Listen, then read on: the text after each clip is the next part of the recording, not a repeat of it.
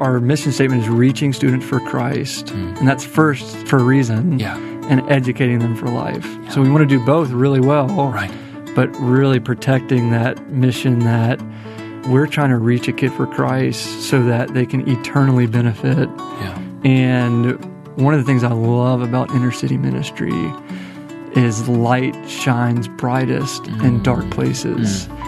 And so if we're faithful to abide in Christ as a staff and to be filled with the Holy Spirit and to display love, that's going to be incredibly attractive to a kid that lives in a dark home where they're treated like a mistake or an inconvenience. They can see the beauty of Christ.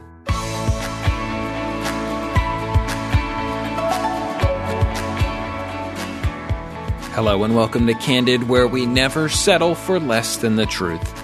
I'm your host, Jonathan Youssef. Each week, we'll tackle tough issues, answer your hard questions, and take a candid look at the Christian faith. Would you consider leaving us a review today? By leaving a review and a rating, it helps others to find us, and it would be a huge help. Using your favorite podcast platform, go to our show and leave a rating along with a review, and perhaps next week we will mention you on the show. Last week, we began a conversation with a longtime friend of mine, Hammond McKeever. Together, we discussed the call God put on his life to minister to children in the inner city of Atlanta. The Lord planted a dream in his heart to start a school to help the children thrive first in the Lord and then in their education. Today, we finish this conversation as Hammond unpacks more of the incredible story of what God has been doing through Thrive Academy. Together, we discuss the importance of community, the difference one person can make, and how to keep moving ahead in the face of opposition. Hammond has a degree from Reformed Theological Seminary and is a co-founder of Thrive Academy in Atlanta, Georgia. Hammond's calling goes far beyond giving these kids a great education, but the opportunity to be discipled and to truly know and walk with Jesus as well. Join me as we jump back into this powerful conversation and hear from Hammond, whose heart of gratitude is through serving his local community and the underprivileged. Now, on to our candid conversation. Let me ask you this. What would be considered a good day for you with the school? I would say a morning where either myself or the principal, Mike Oteka, shares kind of a high-impact devotion, and you can see the kids, from the start of the day have heard the word of the Lord, and are kind of thinking about, but them going into their smaller class sizes and getting to get their instruction, getting smiles from their teachers and staff, just a positive environment. We do trauma groups every Thursday.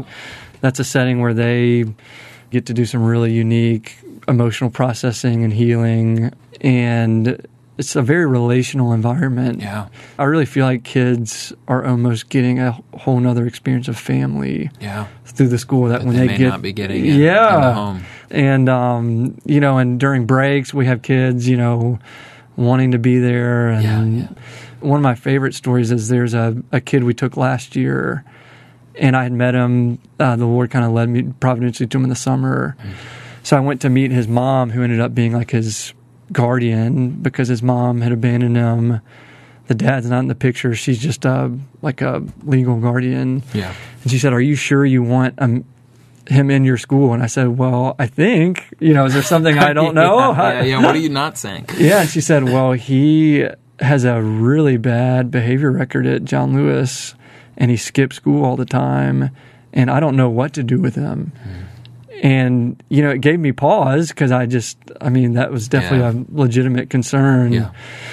But felt like we could help him. And anyways, that kid didn't miss a day of school. He's texting me in the morning when the bus is late, just kind of just neat stuff like that where you can tell God's really reaching kids. And if you had to sort of surmise, what do you think it is that is being given in that school that's bringing some of the change in heart and attitude towards learning, towards, hearing someone share a devotional? What do you think are some of the attributes that are fostering that environment there? Yeah, so we do a good bit of staff training, and I'm very particular about who I look for to hire. Our mission statement is reaching students for Christ, and that's first for a reason, and educating them for life. Yeah. So we want to do both really well, right, but really protecting that mission that we're trying to reach a kid for Christ so that they can eternally benefit. Yeah. And one of the things I love about inner city ministry is light shines brightest in dark places. And so if we're faithful to abide in Christ as a staff and to be filled with the Holy Spirit and to display love, that's going to be incredibly attractive to a kid that lives in a dark home where they're treated like a mistake or an inconvenience. They can see the beauty of Christ. Yeah. The contrast is stark. Yes. Yeah. And I was thinking kind of the love and stability thing, right? The things that we actually have as followers of Christ, these kids don't have in a spiritual, physical sense at all. And then all of a sudden they're exposed to it. As, it's no wonder the kids don't want to leave the school, because it's like, why would I leave this to go into that, to go back into the darkness, and it's a powerful image of that sort of contrast that's taking place there. In your story, it sounds like everything just was going perfectly. Everything's going great. Everything's coming together by God's sovereign hand. But we know that, or at least I think I know, that not everything is perfectly lining up. You had to have roadblocks along the way. What were some of those things that you had to wrestle with to kind of figure out and decipher God's calling through some of these things? I think one thing, I was even talking to another staff about this today, is, for whatever reason, my ministry, especially at the start of living in Grove Park in Atlanta, I just found the Lord leading me to some of the tougher kids that are just a little more likely to act out and to just big personalities and kind of all that. And so it was a big learning curve to understand how to bring some of those kids into a learning environment that really has to be protected. There's a measure of structure that has to be in place, and learning how to kind of set boundaries, and honestly also to recognize when a student is not in a place where they can receive the blessing of the school. And I didn't know this scripture until we started the school, but I think it's in Samuel, but it says rebellion is like the sin of witchcraft. And I think the beautiful thing about what we're doing is having the mind of Christ.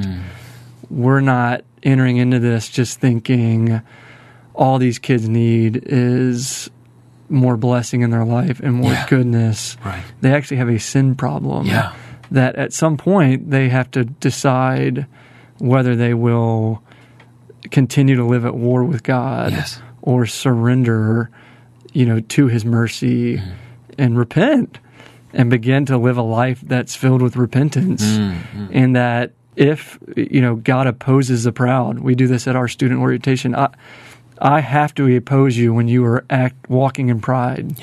And I think that this is Genesis 1, 2, and 3, like we just talked about at the beginning before we came on, but that's the original sin, right? It's the rebellion against God. It's the choosing my own way and not trusting what God has said, or Yes, and so it's there's that mixture of, I have compassion and mercy for this kid that has been dealt such a bad hand. Yes.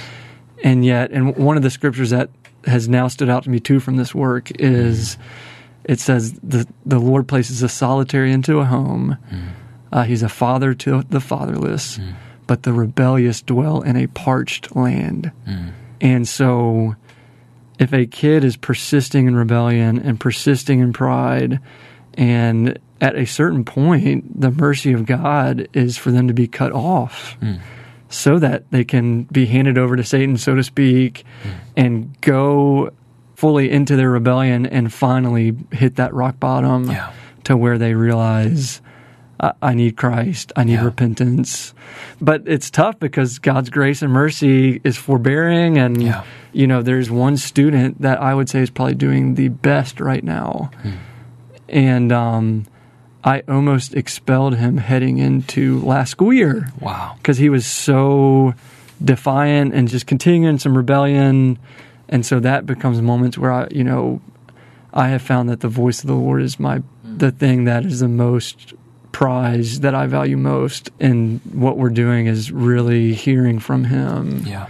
And all the different ways that he speaks for those kind of really difficult decisions where it's unclear. It seemed like I needed to expel him, but the Lord, just spoke in some different ways to. One of my favorite scriptures is the disciples see the tree not bearing fruit, and they say, should we cut it down? Right. And Jesus says, give it a year, water it, and then if it's still not bearing fruit, cut it down. Yeah. So stuff like that. And it's fun. I enjoy the work. I mean, it's it requires everything in me. Yeah. And so I love that. And it's been a real journey. And I've grown as much as anyone else or any kid or anything like that. It's funny hearing your testimony and then what you've been called into. I mean, how much do you see yourself in these kids?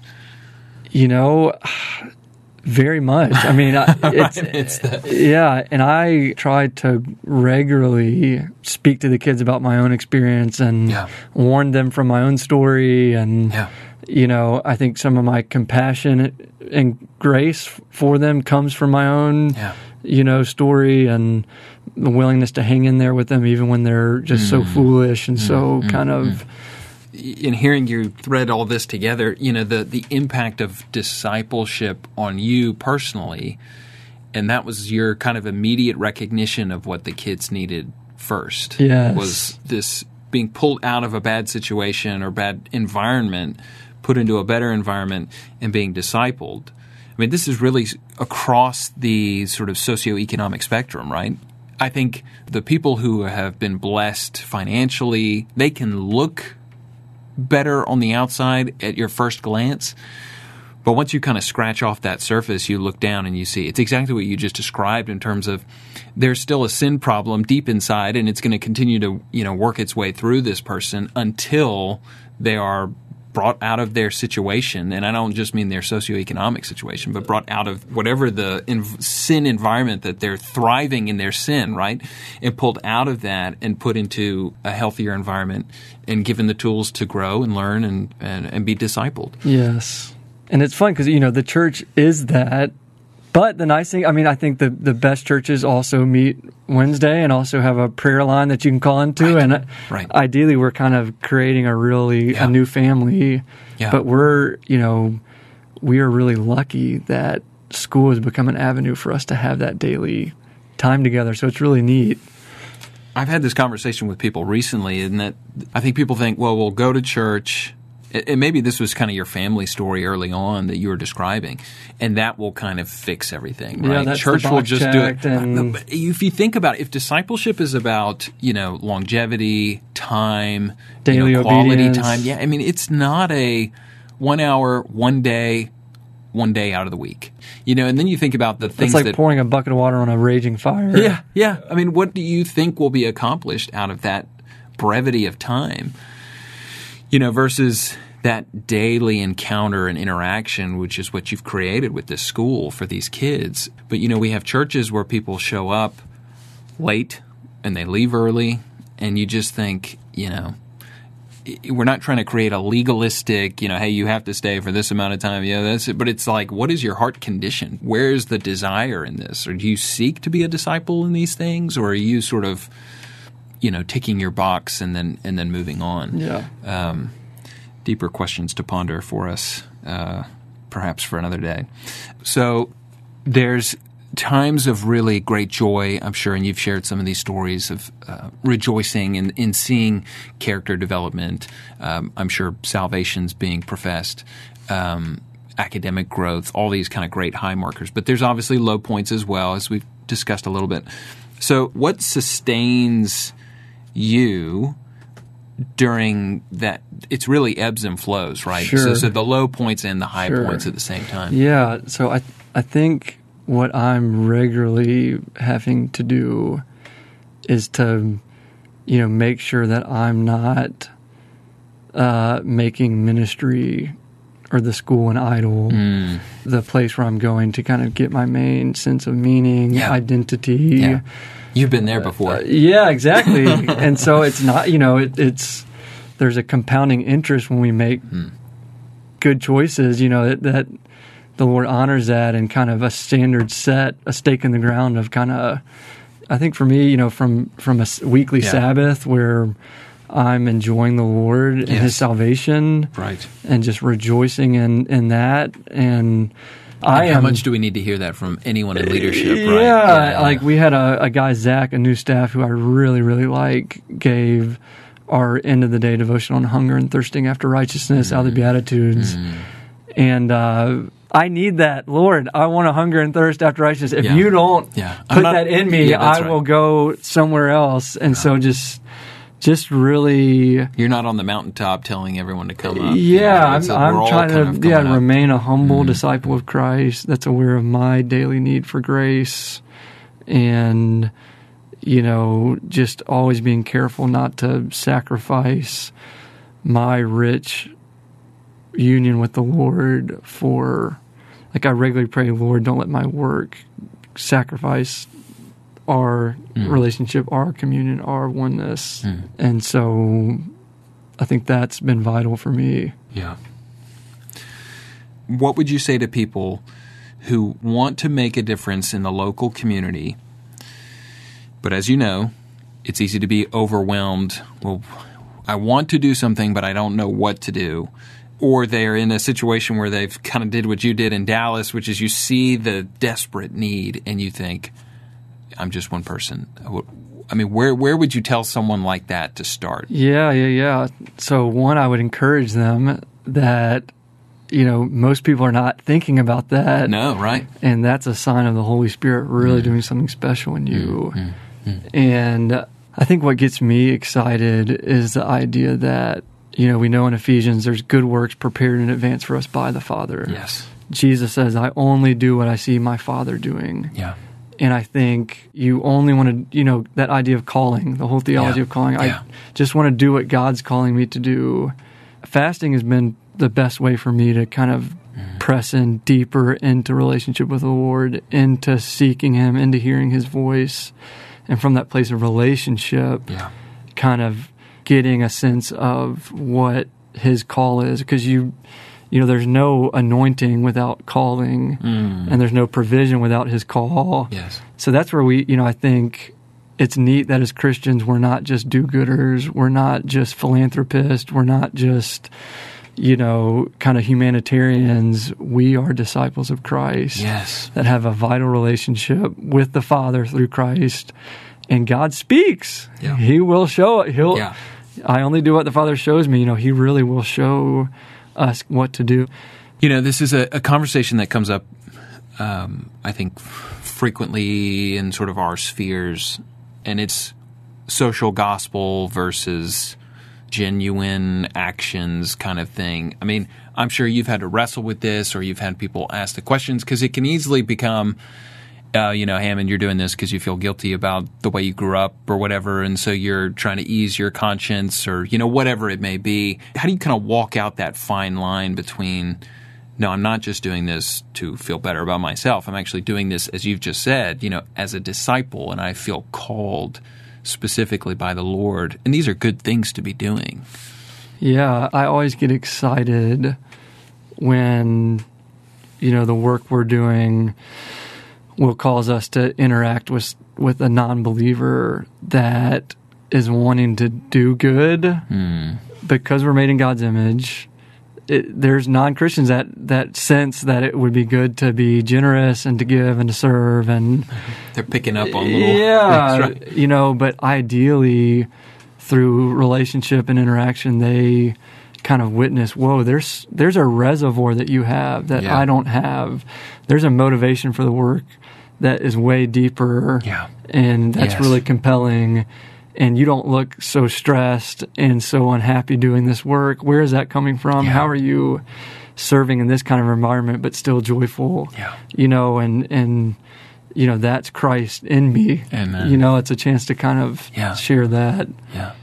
One can just be work. So I'm just working almost this sort of works righteousness. I'm trying to climb my way up into whatever. And that's dead. Exists. It's either in your pride, you're kind of offending people, and even the people you're trying to serve, and people can see that, and it's not genuine. It's not, or if you are genuine, you're just so burned out and so depressed because you're alone. You don't have the Father. You don't have daily wells to drink from. And that's right. And then that will never, all your good works will never satisfy you. Right. Of course, in knowing you and Laura and knowing your story, I know that you've faced difficulty where people have questioned your motives, even from people within that community. You may or may not want to talk about this. That's up to you. No, that's fine. But, tell us a little bit about how that went. Even within, again, a community that you're trying to serve and help, people made judgment calls on you and accused you of things. Yeah. So, what I have learned and experienced, and my wife and I long term would love to be in India, kind of doing some missionary work among unreached, unengaged groups. So, we're doing cross-cultural ministry now, and so this without a doubt, I think of this is a chance to learn. So I kind of think, wow, what a great opportunity to learn. And what I have found, and I'm sure you've experienced this in the church as well, is that there are Christians that are like the Pharisee type, where they look like a Christian, they dress like a Christian, they talk like a Christian, but you look under the hood and you examine the stuff that comes out of their mouth and you look at the fruit, and it can become clear, wow, this is not Jesus. This is not consistent with the Spirit of Christ. And, and then there's true people of faith that love Jesus, and they're just wildly different. Yeah. And so, the times that we have ever kind of come under any kind of questions, it's been from the Pharisaical type Christian. Not the outside. No, our the neighbors, the parents of the kids themselves, all of that, it's like such rich, such intimate relationships, such special bonds. And so, you hear something from somebody and it just, again, I think it's discouraging. Yeah. But, you don't see Jesus walking around discouraged about the Pharisees. Right. Yeah, that's right. It's just kind of like he knew what was in man. That's right. And he knew what he was there to do. Yeah. And so he would every once in a while kind of speak to them and kind of expose where all that was coming from, and then kind of kept moving. Yeah. So I think for me it's been helpful to, and I see it too as kind of God's continued gracious scaffold to keep making sure that I'm not living for identity and approval. And I have like a daily prayer I do, and there's a picture of Jesus on the cross. And I'll pray, forgive me, God, for wanting everyone in Grove Park to think that I'm so great. Look at what they thought of Messiah. And why would I expect or want something different? Let me count it a joy to share in his sufferings and to be identified with him in that way. So then the attacks are actually count it pure joy, because now I'm getting more identified with Christ. And I remember a time that I was, kind of going through something that had been said, and it had affected me a little more. And I was talking to a friend that's a missionary in Barcelona. I shared with him, and he said, "Wow, you are blessed." And I said, "Wait, what? What's your definition of blessed?" And he just said, "Blessed when you're persecuted for righteousness' sake." I said, "Thank you, friend. You are a true friend." That's the friends you want. Right. So that would be another way of staying sustained and enduring, is having the right friends that just come with the Spirit of Christ and give the right word at the right word. To shift gears slightly, someone on our team supplied this question. We heard you recently started a farm on your campus with a garden, geese, chickens, and a horse. Why? Oh, that's fun. So I have always really benefited and enjoyed, being around animals. And there's a ministry we partner with, God's Farm, where they go out there and the kids are around the animals, and you kind of see how they, and, I think it's just kind of a fun, the idea came, and we had recently gotten a lease on a lot right next door that was open. Right. It's funny, I'm trying to think of the genesis of that idea. But, I kind of shared it. And Genesis? the kids were... Maybe it's Genesis. Yeah, the kids were very excited about the thought of it. And I had, years back, I spent a summer working on some farms. And just being that personally had done so much for my own kind of spirit and soul. And so we had a church that jumped in and partnered with us. And they built the fence. And then we, God provided the animals. And it's been a really fun thing for the kids to kind of, again, it's just that feeling of when they come on campus, yes, they're entering another world. Yeah, because they're not being exposed to farm animals. Never. And there's such a peace being around animals. Yeah. And our principal, Mike, who's a dear brother in Christ, he had said, we were talking about the farm. He said a whole other dimension of God's kingdom has just been expressed in this neighborhood. I mean, we've had neighbors start coming up that were even like a party house where I think some illegal stuff going on. They've come and like introduced themselves. They want to water the plants. They want to feed the animals. They want to. So there's kind of this excitement, and then I've actually gotten into studying horse training. Okay. And it's fascinating because literally working with horses is very similar to working with traumatized kids. Yeah. Because a horse is skittish. Yes. They're not trusting. Yeah. You have to build a relationship. Yeah. Yeah. And it's even interesting, there's kind of competing ideas about how to, lead a horse. Yeah. One is more fear-based control. Right. The other is more relationship. I've told people it's just as much a gift from the Lord to me as it gives me life.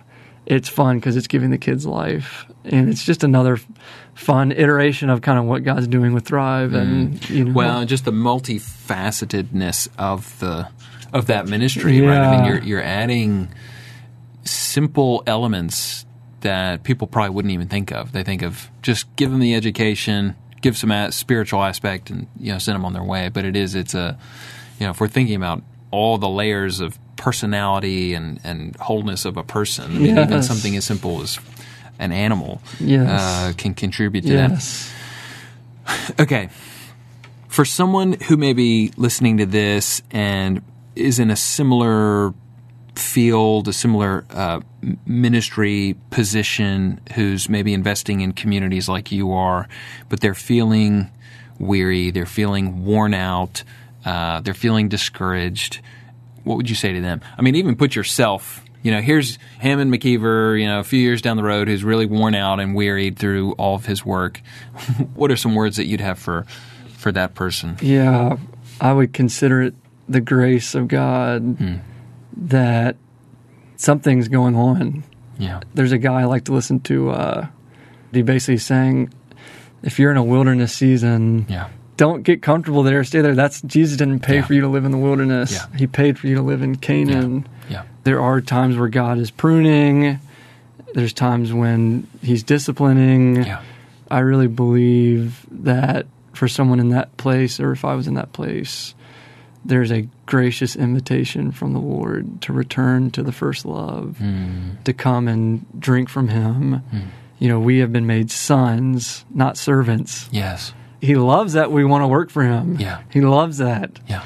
But Jesus paid for us to live in this place of sonship and to enjoy the Father and to have a balance between what we do for him and receiving from him and maintaining friendships that edify and build up, maintaining recreation where you're getting to be physical. And one of my regular prayers is, God, grant me the recreation and exercise I need to continue serving joyfully. Yeah. And that's different for everyone. Yeah. And you're unique. And God made you, and he knows what you need to kind of be fully alive in the work you're doing. And if you seek him for that, he'll give that to you. And you may find in that place that something's become an idol that, he's wanting to remove so that you can be full in him and joyful in him and filled with him. And I'm thinking about there will be some who may be thinking similar to what you were. I feel like I'm being called into something, but I don't know how to start. I think we've kind of addressed a little bit of that.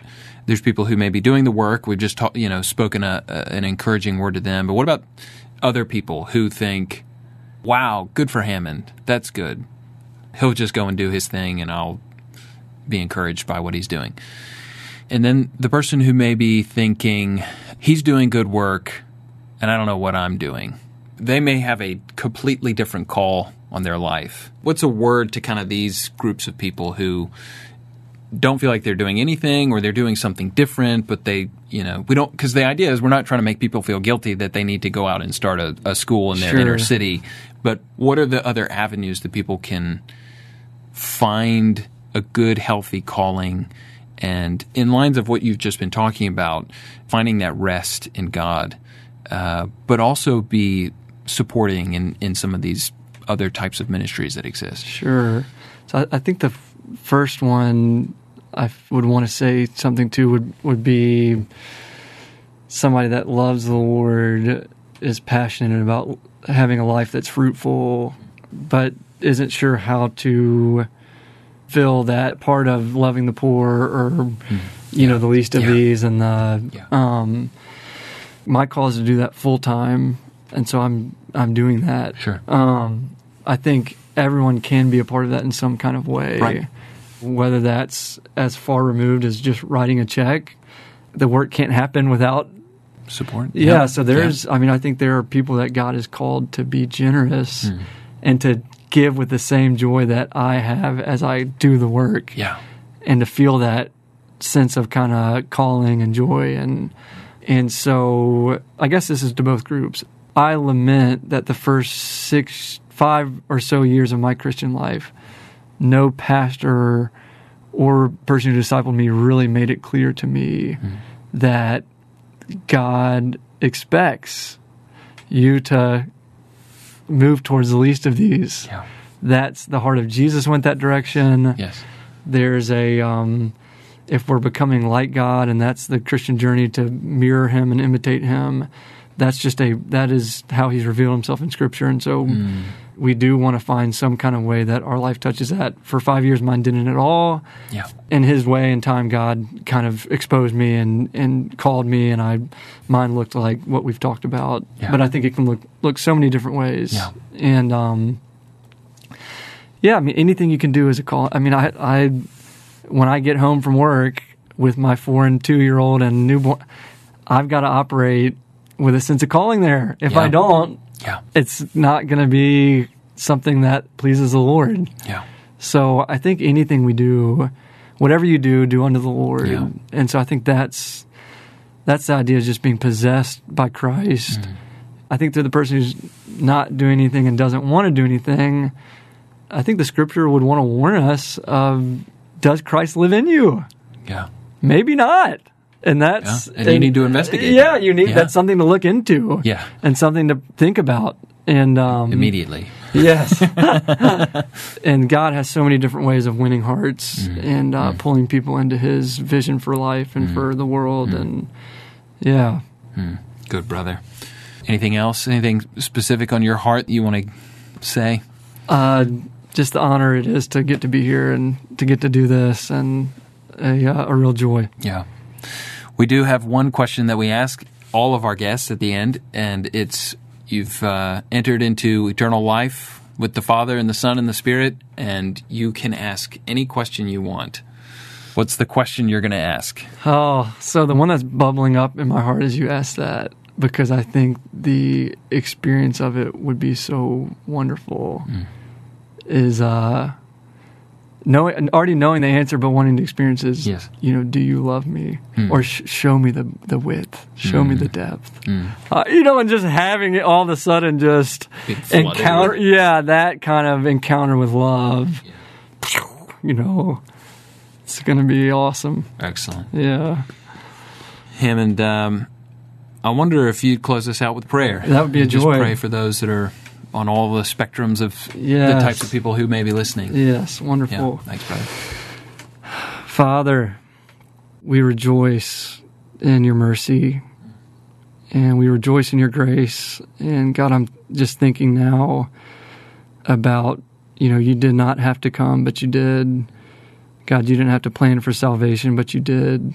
And we just thank you, Jesus, that you modeled such a amazing love in your life.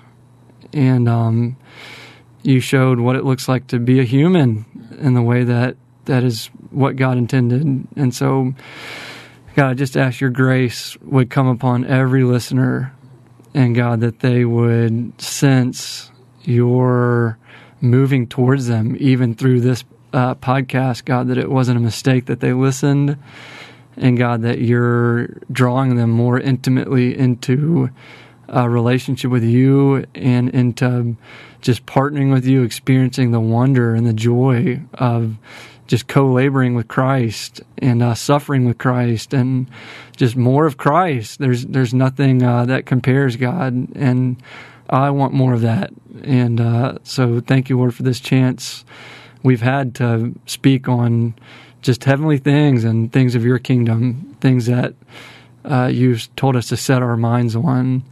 So I just ask your Holy Spirit to be poured out on every listener and on me and Jonathan, and just would your grace be poured out on us.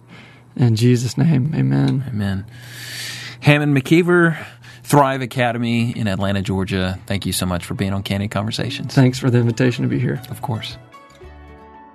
One more thing before we go. Advent is such a special season in the church calendar, and there is an Advent special going on at ltw.org right now. My dad has just released a new 4-part Advent devotional I think will really bless you and your family this Christmas. It's available this month for your gift of any amount, and it's a vibrant resource highlighting the incredible overarching narrative of Scripture, striking comparisons between the first and second comings of Christ, and more. If you're looking for new ways to celebrate and reflect on Christ this Advent season, with friends and family, head on over to ltw.org or click the link in the show notes to request your copy for a gift of any amount.